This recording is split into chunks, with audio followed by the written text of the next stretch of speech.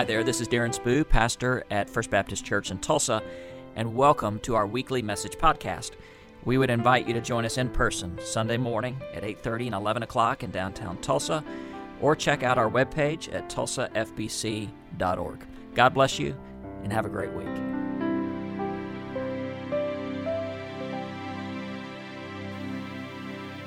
As we begin today, just a quick programming note. We will not feel like I'm on network television.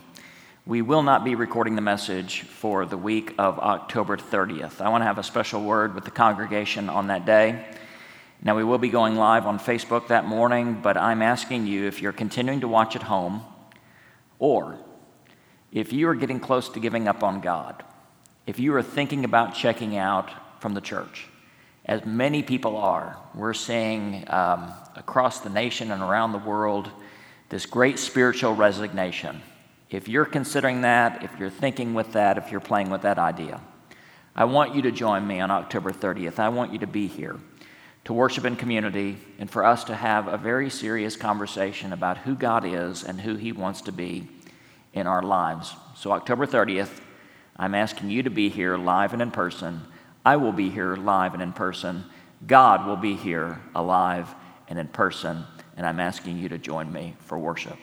So let me take you back to 1958. There was a military exercise, a battle simulation going on off the coast of Savannah, Georgia. B-47 bomber collided with an F-86 fighter. Fighter crashed immediately. The bomber was crippled and barely airworthy, and so it had to jettison as much weight as possible, and so it dropped its 7,600-pound nuclear bomb. Yes, a nuclear bomb was dropped off the coast of Georgia. It landed somewhere near Tybee Island and buried in about a dozen feet of sand and silt. However, it's still there. And it's still there because the Army doesn't know exactly where it is. And what's debated is they know it had uranium on the bomb, so did it have the plutonium capsule to start a chain reaction? And so ultimately, eventually, here 60 years later, that bomb's still out there. So if you ever wanted to go to Savannah, Georgia, you might want to go now. One of two things is going to happen. Either decay will cause that nuclear material to leak and there will be radiation poisoning, or if there was plutonium on board, it will detonate and cause immense destruction, decay or detonation. Now, I tell you that story, not to frighten you, but to say that that's a pretty good picture of the world in which we live. It's a real pick-me-up today, isn't it? That's a picture of the world in which we live, because sometimes it feels like the world is decaying around us. And sometimes it feels like the world is about to detonate right underneath us. Whatever's happening in our world right now doesn't feel good, and that's when we need help, that's when we need hope, that's when we need the gospel, that's when we need God, that's when we need to remember that there's somebody in the world in charge other than us. And this is where passages like Romans 8 come in really handy, and we'll be talking from that this morning. Romans 8 gives hope in a hopeless world. I mean, you just think about where it starts. Romans 8:1, there is now no condemnation for those who are in Christ Jesus. In other words, as a friend of mine says, God isn't mean. Romans 8:28, we know that all things work together for good of those who love God, who are called according to His purpose, and that good that is worked in us as we are conformed into the image of Christ. Romans 8:37 says, he who did not spare His own Son, but gave Him up for us all, how will He not also graciously give us all things? Actually, that's 8:32. And 8:37 is, we know that we are more than conquerors through Him who loved us. And so while the world around us looks desperate, it looks like it is decaying, it looks like it is self-destructing, ultimately we trust in the goodness of God. But there's another passage in Romans 8 I want us to look at today, that it's a little bit unmarked. We kind of skip past it, but I think it's actually the most remarkable part of this chapter.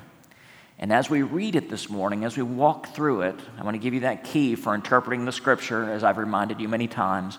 You look for words and phrases that repeat, and that repetition is usually the key point that the writer and God is trying to drive home. You'll see it here in just a moment. So this is Romans 8, verse 22. And this will lead us in a moment to talk about prayer. We know that the whole creation has been groaning as in the pains of childbirth right up to the present time. So Paul here gives a picture of the world as we see it. Again, that decay and destruction, it is groaning. We look around and there's so much wrong with our world. Hurricanes that slam against the East Coast. We had a mission team that just returned from the Philippines, caring for young ladies who had been trafficked even before they hit their teenage years.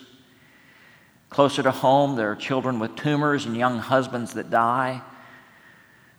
When Beethoven was 28 years old, he began to lose his hearing, so he cut off the legs on his piano. He put it on the floor so he could feel the vibrations of the piano as he wrote music. We live in a world that is broken, where musical genius loses his hearing. We live in a world that is in pain. And creation seems to be groaning, but notice what Paul says here. The groaning is as someone who is in childbirth. What does that mean? We do live in a world of pain.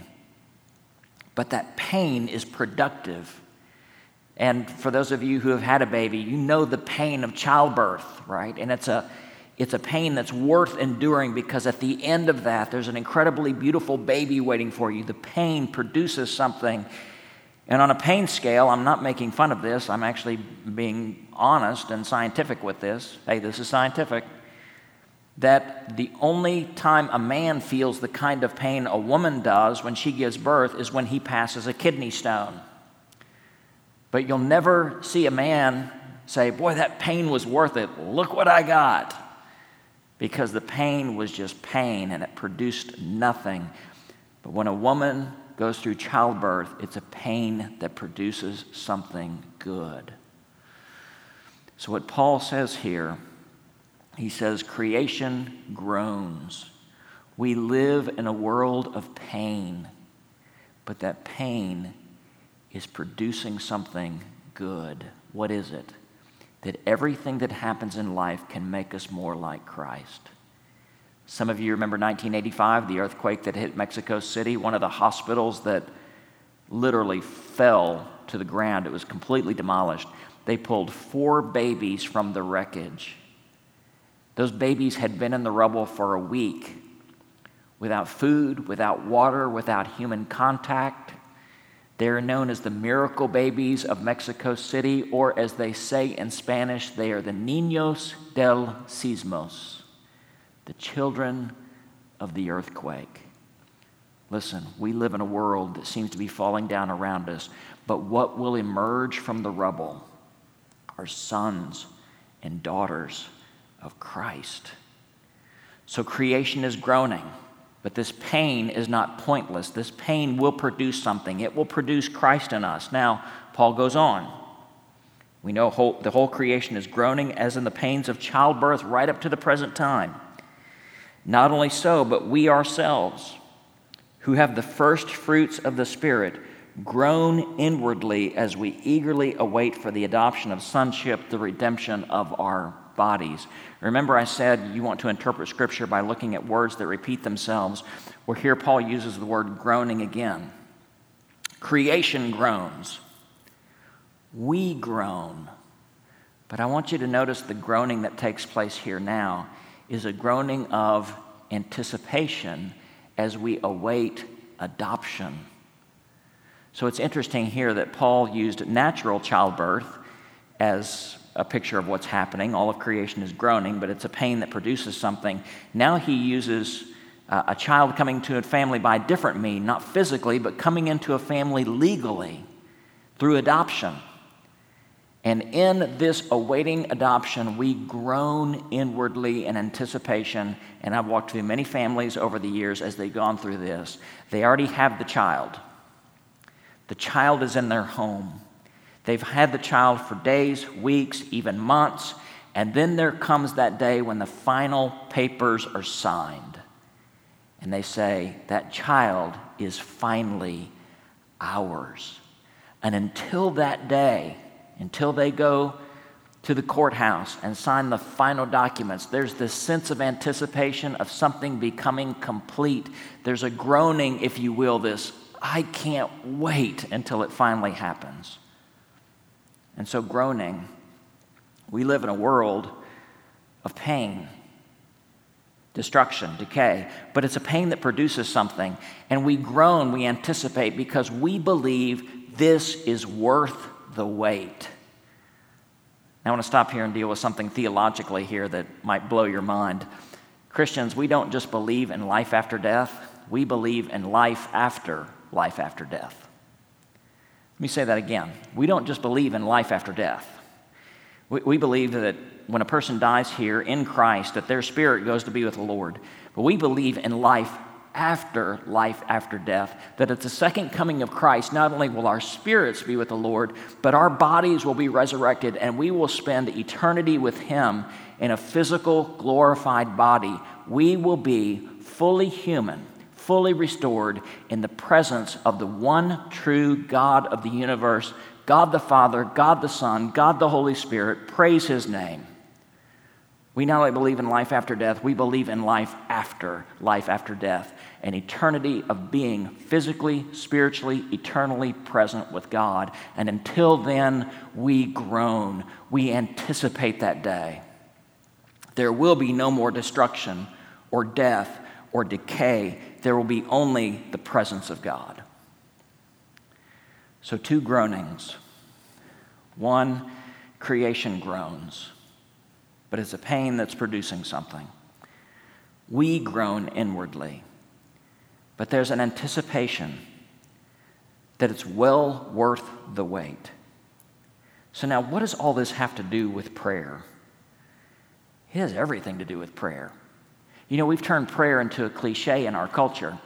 I mean, and you've seen it criticized over the last few years that when somebody posts something on social media and you tend to just post back thoughts and prayers. What in the heck does that mean?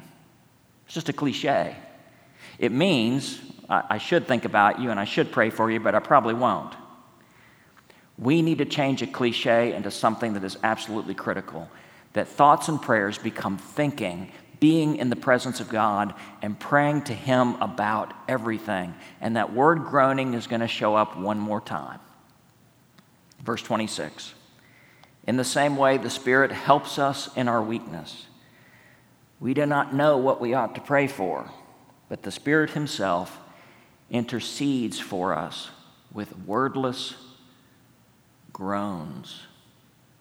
So this brings us to the idea of prayer and how in a world of pain, a pain that's productive, in a world that we wait and we believe it's worth the wait, in all of our sense of hopelessness and helplessness in the world, we have this gift of prayer. But here's the problem. And in fact, Paul points out 2 problems that we have with prayer here in verse 26. We're weak. Sometimes we know we should pray, but we just can't seem to find the energy to do it. I'm flipping to my notes here because I don't want to misquote this. The animal with the largest mouth in all of creation is the bowhead whale. The bowhead whale, its mouth measures 16 feet long, 13 feet high, 8 feet deep. But here's the part I want you to get. Its tongue weighs, just its tongue, weighs 2,000 pounds. It's incredible. Its tongue weighs as much as a small compact car. Sometimes our tongues feel so heavy. We are overwhelmed by the world around us, and we lack the energy sometimes to pray. God knows. He knows our weakness. And not only do we deal with weakness, we also deal with ignorance. The Spirit helps us in our weakness. We don't know how we ought to pray. We look around at the world and it seems so confusing. We don't even know what to pray.